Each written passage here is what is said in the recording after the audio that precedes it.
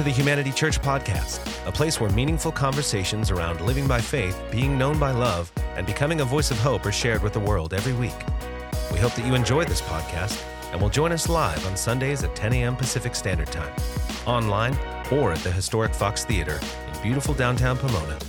We also host humanity groups that meet all throughout the city and online to continue the conversation and support you in your ongoing spiritual journey. Find one near you by visiting humanitychurch.com. If you would like to financially support this podcast or the ongoing work at Humanity Church, you can text any donation amount to 84321 or give directly from your phone. Now, here's this week's podcast. We started a conversation a few weeks ago called Love Thy, where we're taking a look at all of the places in the scriptures where it talks about loving fill in the blank, whether it's your enemy or your neighbor or orphans and widows or the sojourner. And we're looking at really the why behind these statements in the scriptures, because the why is so important to this conversation around love. We all know that we're supposed to love, but we may not know the full power behind this radical way of sacrifice, this radical sacrificial living called love. Because at the end of the day, love is sacrifice. It looks a lot like that. One of the things that Marla and I get to do quite a bit is premarital counseling with couples who are newly engaged or considering getting engaged. And it's one of the things that we enjoy doing because everyone comes in all doe-eyed and excited. And by the end of our sessions, they're a little about to kill each other. But usually, like after our first session, we have them go off, and one of their assignments to do is to put together a budget where their finances are combined. So it's like you get to take your income and you get to take your income. We're going to put it into a joint bank account theoretically, and you are going to zero that thing out so every dollar has a place to go somewhere. And it's almost inevitable that the next session they come back either like angry with one another or just having not done the assignment, because usually the conversation goes something like this. Well, I wanted more money for the makeup budget, and he doesn't understand how much it costs to get your hair dyed every 6 weeks. And then he says, you just don't understand how much it costs to fix the car and to have the tools and to do the things that I want to do, and they're at odds with one another, and inevitably both of them are like, they're just asking me to give up everything. And Marla and I just smile and say, welcome to marriage. Because at the end of the day, yes, it's all sacrifice. And when we make love anything else other than sacrifice, it goes wonky, right? And this is actually where burnout comes in life. Burnout actually has nothing to do with how much you're working. Burnout comes when you're disconnected from the why you're working. When the passion goes out the window, when you no longer understand, here's the reason behind it, now you're just following through on the actions. And you've probably experienced that with people you love, when you're just doing the sacrifice out of obligation rather than the connectedness to the why, you will find yourself burned out, resentful, angry really fast. But when you know the why, when you're connected to that, it's like, oh, there's not a lot of room for burnout. There's not a lot of space for me to get exhausted or resentful because there's a larger vision that we're connected to in this. And so we've looked at this conversation around what good is it to love the people who are like us. Last week we looked at loving our neighbors. By the way, did anyone actually invite their neighbor over for dinner? No? Okay, it's all right. It's theoretical. I know some people said they talked to them, all kinds of things. You still have a few weeks left, all right? But today we're going to look at something a little different. Today we're looking at loving our enemies, which is a little different than loving your neighbor, right? Loving your neighbor is an exciting conversation. Loving your enemies is a whole different departure in this arena of love. And here's actually what I find to be most challenging about this conversation is that when I talk to most people, they would say, I don't have a lot of enemies, or I don't have any enemies. And so this becomes a theoretical conversation rather than an actual conversation about who our enemies are. Now, some of you do have enemies. Congratulations for you, right? So this conversation is going to be crystal clear. You're like, I know exactly who Nathan's talking about today. But I'd like for you to consider that an enemy is just anyone who doesn't like you. Anyone who wishes you harm in some way, shape, or form. It may be big or small. I mean, consider this. An enemy may be the person that when you lose your keys, they're not going to help you look for them, and they're just going to inside kind of go, right? They're the people who, like, when your vacation gets canceled, inside they delight a little bit. When you don't get the promotion, they're kind of like, yeah, they deserve that, right? They're those people in life. And I think we all have those people in life who at times have wished us harm or at times have just not liked us. In fact, your spouse has probably been your enemy at times based on this definition, or your best friend, or the people around you. Enemy is kind of a broad term that we use for people who we feel are out to get us in some way, shape, or form. And what is our natural tendency to want to do with enemies? Fight. Cut them, yes. We want to fight, right? Yes. Because our enemies are a threat to us. They may not be a physical threat to us, but they're a threat to our joy, they're a threat to our peace, they're a threat to our well-being in some way, shape, or form, they're a threat to our freedom, they're a threat to our mental health. They're out there. And we don't know when they're going to strike next, right? And so we find ourselves at times living in this space of threat. And so our natural tendency in those moments is to want to fight. Good news, the scriptures tell you that you're supposed to fight. So those of you who are ready to throw down, congratulations. Today we're going to have a great conversation about throwing down. However, there is a however here for those of you who are about to take out your knife and cut someone. There's a specific way that we are to fight that the scriptures give us here. In 2 Corinthians 10, 3-6, a passage that many of you have heard before, it says, "For though we live in the world, we do not wage war as the world does." Instant bummer, right?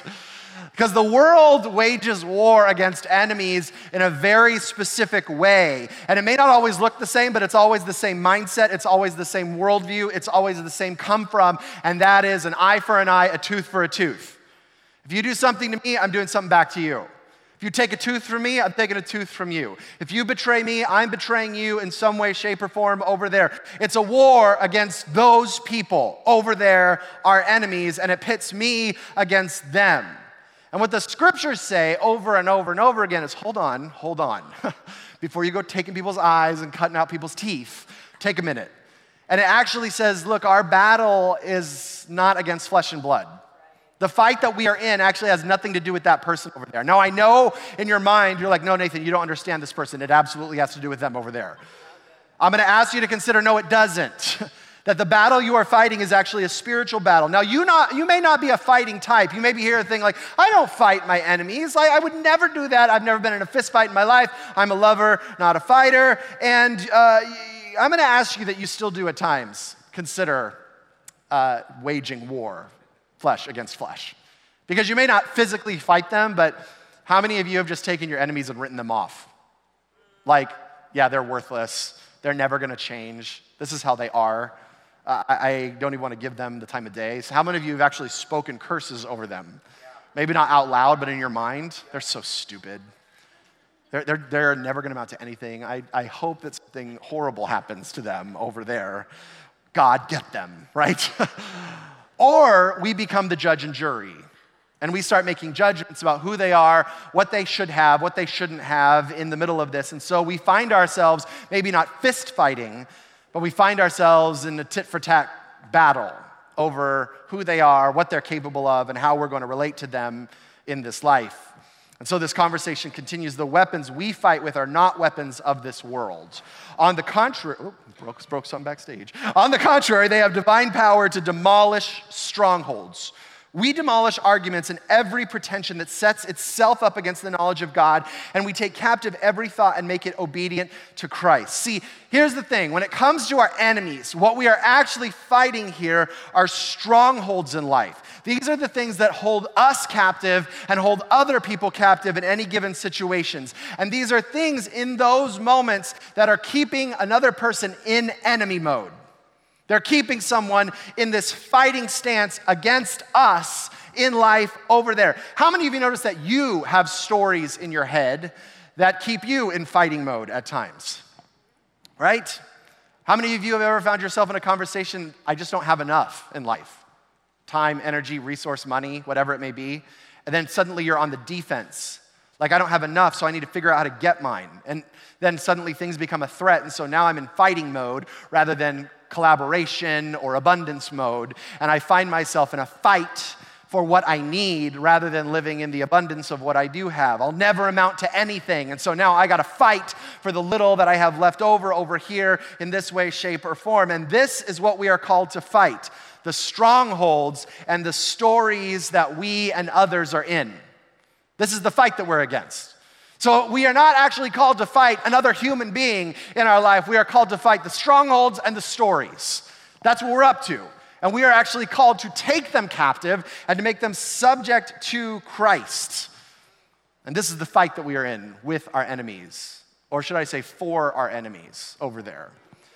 A few years ago, I was going to speak in Kiev at a conference, and I get to fly internationally quite a bit. Haven't done so in the last 4 years with the pandemic, but I have this very clear preparation system that I go through before I get on an international flight. I'm like a bigger dude, and I make sure that I have the aisle seat. I make sure that all of my stuff is charged and ready to go. I make sure that I'm mentally prepared, do my little meditations, do my breathing workouts, all those things, so that when I'm sitting in a chair for 16 hours, I know exactly what's going to happen. And usually I have it all mapped out. I look on the website beforehand what movies are playing. I schedule out my movie schedule for the time that I'm there. I find out what meals are being prepared, and I make sure that those are already chosen before. So when it comes to chicken and fish, I'm like, the chicken, please, and all of those things, right? And so I have my whole life planned out before I get on this flight, and it cannot go off schedule, or else it will be a very bad trip for me. So I get to LAX, and I get up to the counter. I'm flying Air France, and they say, "Excuse me, Mr. Neighbor, would you come with us?" and escort me to this other line. And they check me in, and they get me up there, and they say, "Sir, you've been upgraded to premium, and on your way from Paris to Kiev, you've been upgraded to first class." Now I'm like, what? Now, whenever I find myself in these moments, I tell myself the same thing that I tell everyone else when they find themselves in these moments: act like you're supposed to be there, right? So, I'm like, inside I'm like, and outside I'm like, that's cool, if that works out for you, that's good, So I get on the plane, I get on this luscious chair that I can recline and sleep the entire flight. My plan goes out the window. A French lady comes along with some cheese and wine and says, "Which would you like?" I mean, I'm like, this is amazing right here in this moment. I'm loving it. And then we take off on our flight, they serve us dinner, and our flight begins. And I notice that other people around me, the flight attendants, are serving them all kinds of things, like chocolates and desserts and all this good stuff. And I'm not getting anything. And I find myself getting frustrated because I'm like, where's my stuff, right? Where's my lobster roll that they have over there? I should be having. Where's my ice cream bar before you tuck me in over here, flying to Paris? Here I am, Mr. Pretentious. And I'm angry. And about 3 hours into this, I'm watching all this business happen all around me, and I am frustrated with this airlines. I'm actually frustrated with the people next to me because I'm like, what am I doing wrong? And how do I get what they have over there? So finally, about 3 hours into this, I hit my call button, and the flight attendant comes over to me, and she goes, "Mr. Neighbor, can we help you with anything?" And I said, "Yeah, could I get some water?" And she said, "Is that all you would like? Would you like anything else?" And I'm like, "What do you have?" For free, right? And she said, "Oh, Mr. Neighbor, come with me." And she gets me up, and I walk into this room, and it opens up into this huge lounge. And there's a bartender with a bunch of drinks there. There's an ice cream bar. There's a whole snack bar with all kinds of pastries set out there. And the flight attendant said, "These are all for you. Whatever you need, it's all complimentary with your ticket. And if you just call the call button, we'll come get you anything you want." And she actually said, I'm like the person assigned to your section. I've been wondering why you haven't hit your call button yet. I just assumed you didn't want anything. Right? And I'm like, oh, we are going to see how this call button works, right? We are going to test the limits of this call button here in this moment. Because here's what I realized is that it wasn't until that moment that I recognized my status, right? Because up until that moment, I had forgotten that I was first class. I was acting economy, but I was actually first class in that moment, and it created this anger inside of me that others were getting what I wasn't getting, that they were being served in a way that I wasn't being served, that life was showing up for them in a way that I wasn't getting. And so I found myself in this fighting stance because I wanted to get what they had, and everything shifted when I realized, oh, I'm first class. I have access to everything I need here in this moment. So I'm going to ask you to consider your enemies through a different lens this morning. That you would not see them as the person trying to attack you over there, but that you would be willing to see them through the lens that they were those who have simply failed to recognize their status. That they are those who have forgotten that they have access to first class and they're acting economy in this moment. They've forgotten that they're image bearers of God and they are acting as if they do not have the access to the lounge in this moment, and it's creating friction for them and it's moving on over to you. Because here's the thing, when you know that you are chosen by God, when you know who you are and whose you are, you have room to forgive and overlook freely. You have space for access to healing and redemption and rejuvenation in that moment. You are no longer in competition with other people. You see other people as fellow image bearers and creators and those who were created with a hope and a future in mind by God himself. So you have grace to extend because grace has been extended to you, and you have love to extend because love has been extended to you. What if our enemies are simply those who have forgotten who they are? And now they're stuck in enemy mode against you. Because when they look out at the world, they're saying, why do they get that and I don't? Why is life showing up for them like that and I don't in some way, shape, or form? And it is through, I'm going to ask you to consider radical sacrifice and love that we remind them of their status. That it is our job to actually remind them who they are, rather than reinforce the stronghold that they have and reinforce the story that they have about not having enough and not being the one who gets what they need and not having everything that is desired in life. That we do not enforce the story with repayment, but rather we are the ones with our love who hold up a mirror and say, hey, remember who you are. Remember who you are. Because somewhere along the line you've forgotten. And this is why our fight is against all the ways that others are pretending to have a lack of status.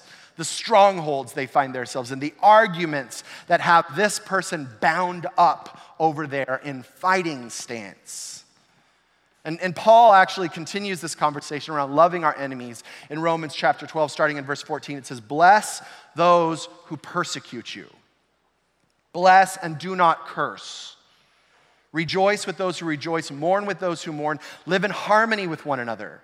Do not be proud, but be willing to associate with people of low position. Do not be conceited.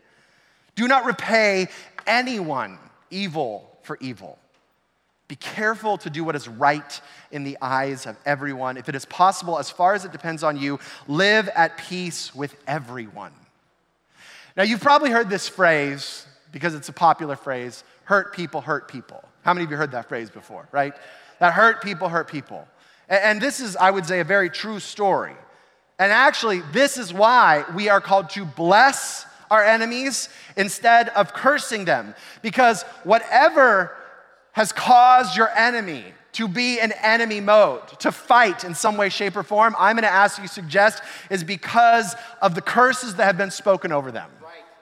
That because someone has spoken things over their life, or they've been speaking things over their life that are informing them that my best option is to be an enemy to this person over here, to attack them, to make their life a little less beautiful, a little less enjoyable, a little less exciting over there. And we find ourselves in those spaces looking at our enemies going, oh, they're over there entangled in this curse that's causing their behavior to do whatever they're doing over there in the middle of this. See, because here's the thing is that usually the screwy things that we do in life that affect other people, that hurt other people, if you look back, usually you don't do them because you're a horrible person, right? But when you betray someone in that moment, my guess, my hallucination is that you weren't like, I'm going to betray them, right? When you hurt someone, I don't think that it's usually premeditated. You're not usually like, how can I really hurt this person, right? How can I let my spouse down? How can I show my friends that I'm unreliable? That's right. See, you do what you do because there have been lies spoken over you. Because you believe a lie about yourself or about others, whether it's there's not enough or I'm a failure or God's not going to show up for me or who God is, that God's not who he is, that life isn't going to show up the way it's supposed to be. And so we find ourselves in our behavior as a result of lies and curses that have been spoken over us. And so we do this. And so when we look out at someone who's operating in a lie over there, and we call them an enemy, and then we choose to curse them, what we are actually doing is just reinforcing the curse on their life. We're just reinforcing the story on their life. We're just reinforcing that this is the way life is over there. Because how many of you even recognize that there's a cycle of curses even in your own family? Now, I'm not talking like Harry Potter, like your dad didn't like pull out a magic wand and said, curse upon you, right? But how many of you notice that there's just things that get passed down from generation or to generation, whether it's an addiction or whether it's impatience or whether it's anger or whether it's emotional disconnect or whether it's something spiritual that's going on, that there is even this passing down of lies and curses. It's this cycle of dysfunction that get passed on from generation to generation. It may not look the same from generation to generation, but still it continues in the middle of this. You, fellow image bearer over there, you who were made to reflect God himself, were actually made to intervene in the cycle of lies and curses in this world. You were actually designed with that mission in mind, that you would be the person that looks out at others that are stuck in the cycle of their own lies, that are stuck in the cycle of their own cursing, and say, I refuse to allow this cycle to continue, so I choose love, I choose sacrifice for you in the middle of this moment. Your life was made to be a stand against the pain and the suffering and the dysfunction in the human story. And every time that you choose love over cursing, you partner with Jesus in the redemption of humanity around you. You can clap for that. That's all right. Every time you choose, I refuse to repay evil with evil, but I choose to bless in those moments. You say, I am interrupting this, and this will no longer continue in this space, here in this place. After all, isn't that what Jesus does with us? He doesn't look at us in our enemy stance against him at times and say, how can I curse you more? Yeah, that's right. He doesn't look at you and say, how can I rain down suffering upon this person? He doesn't take out his lightning bolt so he can smote you in some way, shape, or form. See, when Jesus looks at us stuck in our own strongholds, in our own lies, in our own curses, he looks at us and he says, while you are still sinning, I will die for you.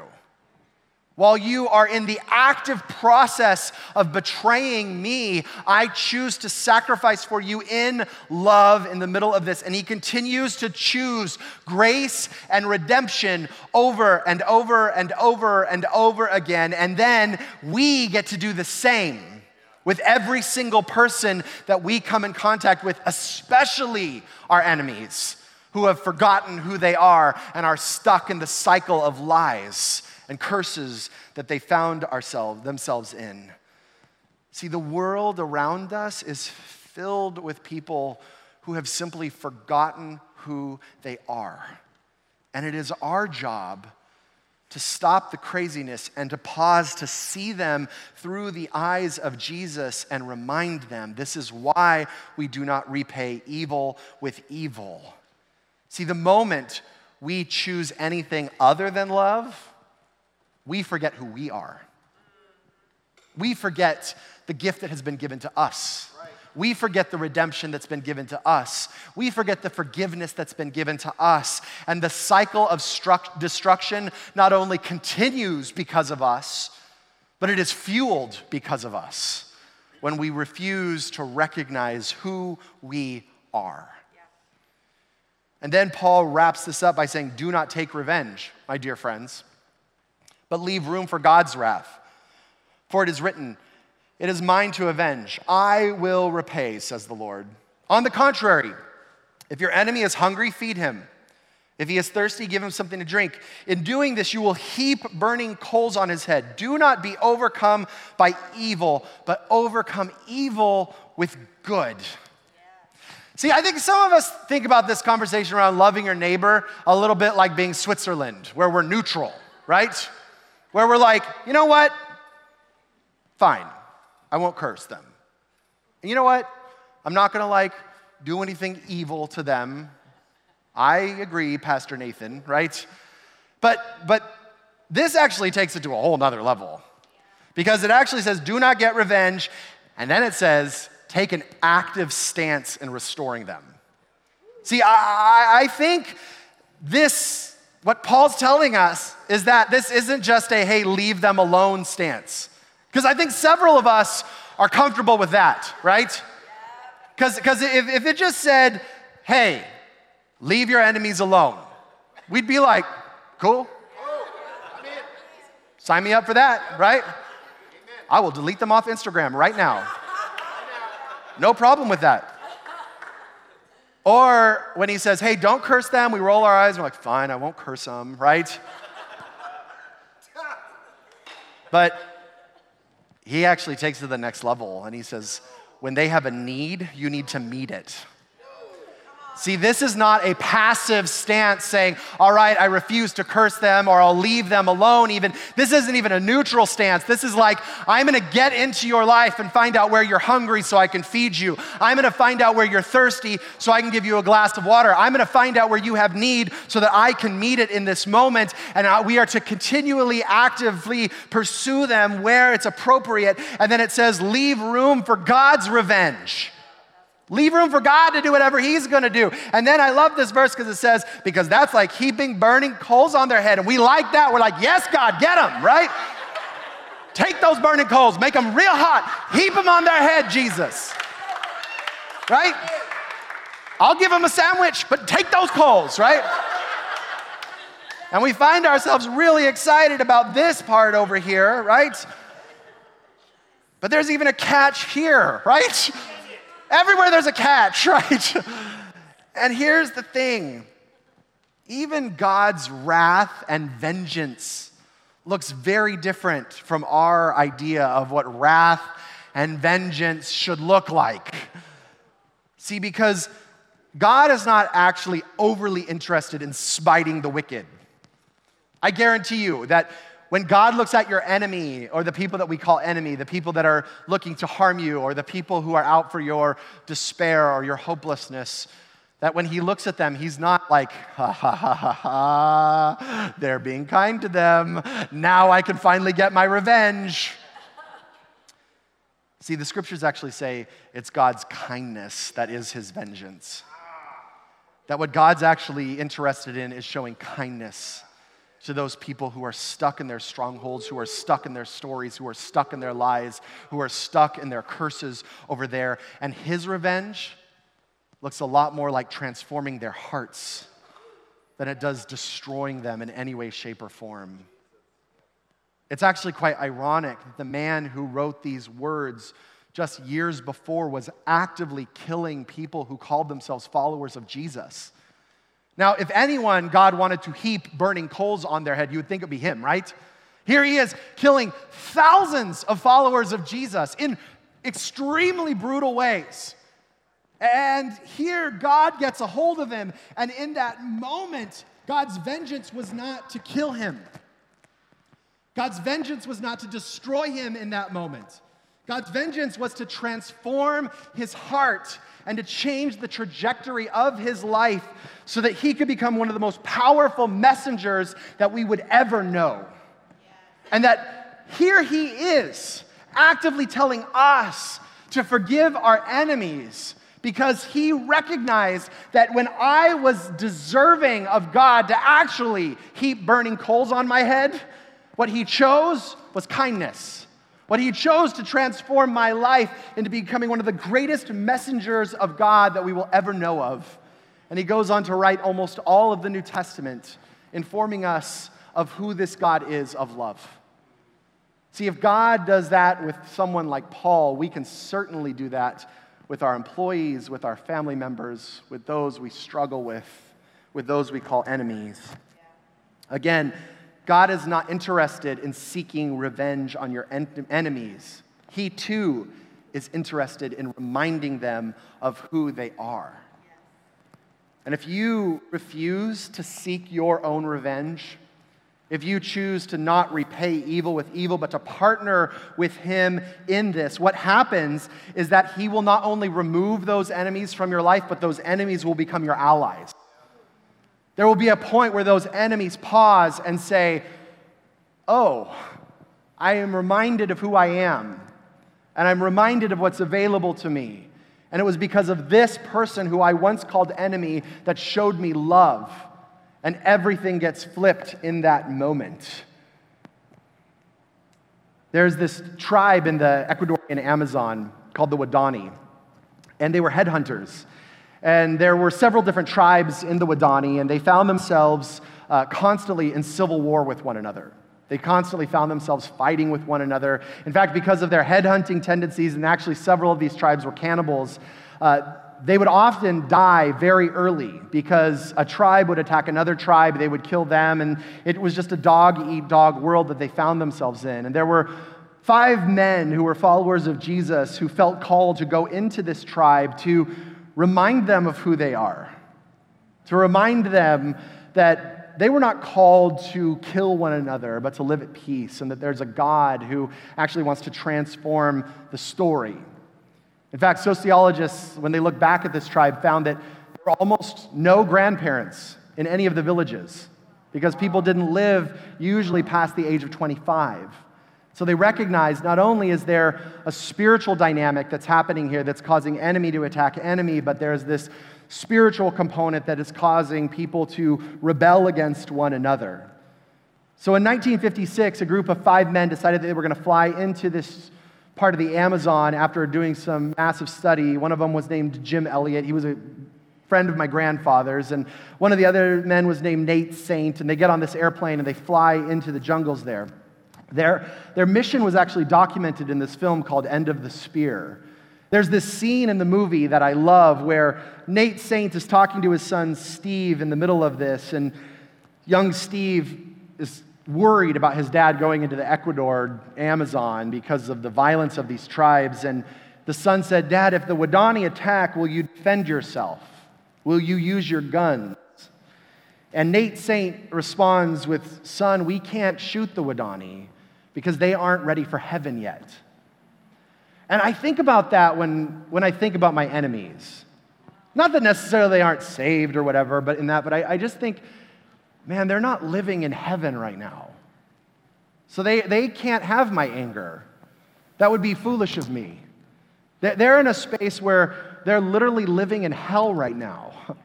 And whatever they're going through must be awful because of the way that they're engaging me. And so I can't use my guns right now because they're not ready for that.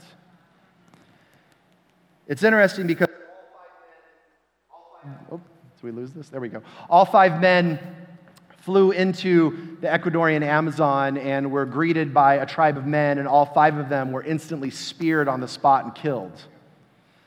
It made news all over the world at that moment in 1956.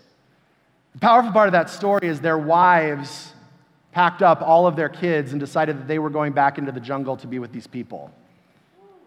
They decided that they were going to forgive, and not only forgive, but they were going to love, and that they were going to feed those who were hungry and to give a drink to those who were thirsty. And so Elizabeth Elliot and Miss Saint and some other people packed up all their things, took their young children into the jungles, and lived in this Ecuadorian tribe in the Amazon for years.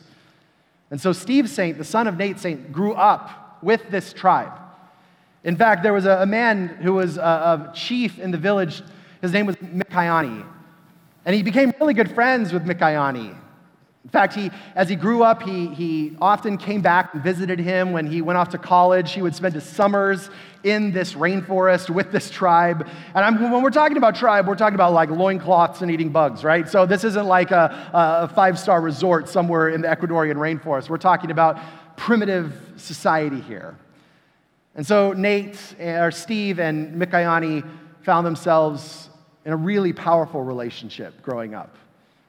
And there was this moment in Steve's life when he came back to visit Mikayani where Mikayani finally told him, "I need to show you something. I need to show you something in the jungle that I think you're ready to see, and I'm ready to show you." And I'd like for you to see this clip right now. So because this is a podcast, you are obviously unable to see what the audience saw. So let me walk you through that. In this clip from End of the Spear, Mick Ioni took Steve Saint to the beach where the killing of his father took place. While he was there on the beach, he informed Steve Saint that he was actually the one who had speared his father. And that in that moment, he saw his father enter into an eternity that he didn't have words for. So Mick Ioni grabs his spear, hands it to Steve Saint, puts it up to his chest, as if to allow Steve Saint to kill him there on the spot.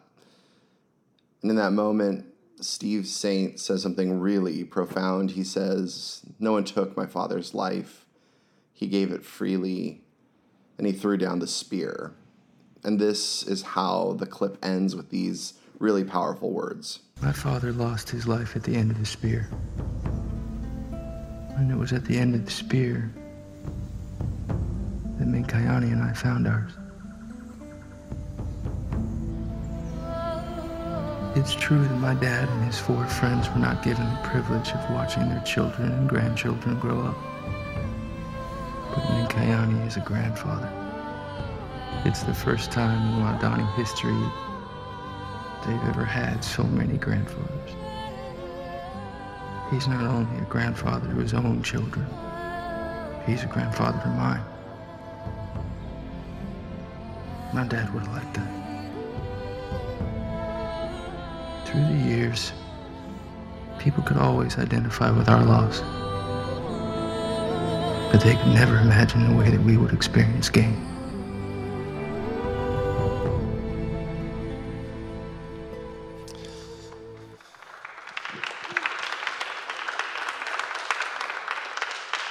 Love your enemies. Do not repay evil for evil. Do not take vengeance on them. If your enemy is hungry, feed them. If they are thirsty, give them water. See, this is how we partner with God in redeeming humanity. And do not let anyone allow you to forget who you are in the middle of their actions. We are called to be those who love our enemies. Thank you for joining us for this week's podcast. We hope that it was a meaningful experience and look forward to having you listen in next week for another conversation from the heart and soul of Humanity Church. You can find more information about our community at www.humanitychurch.com.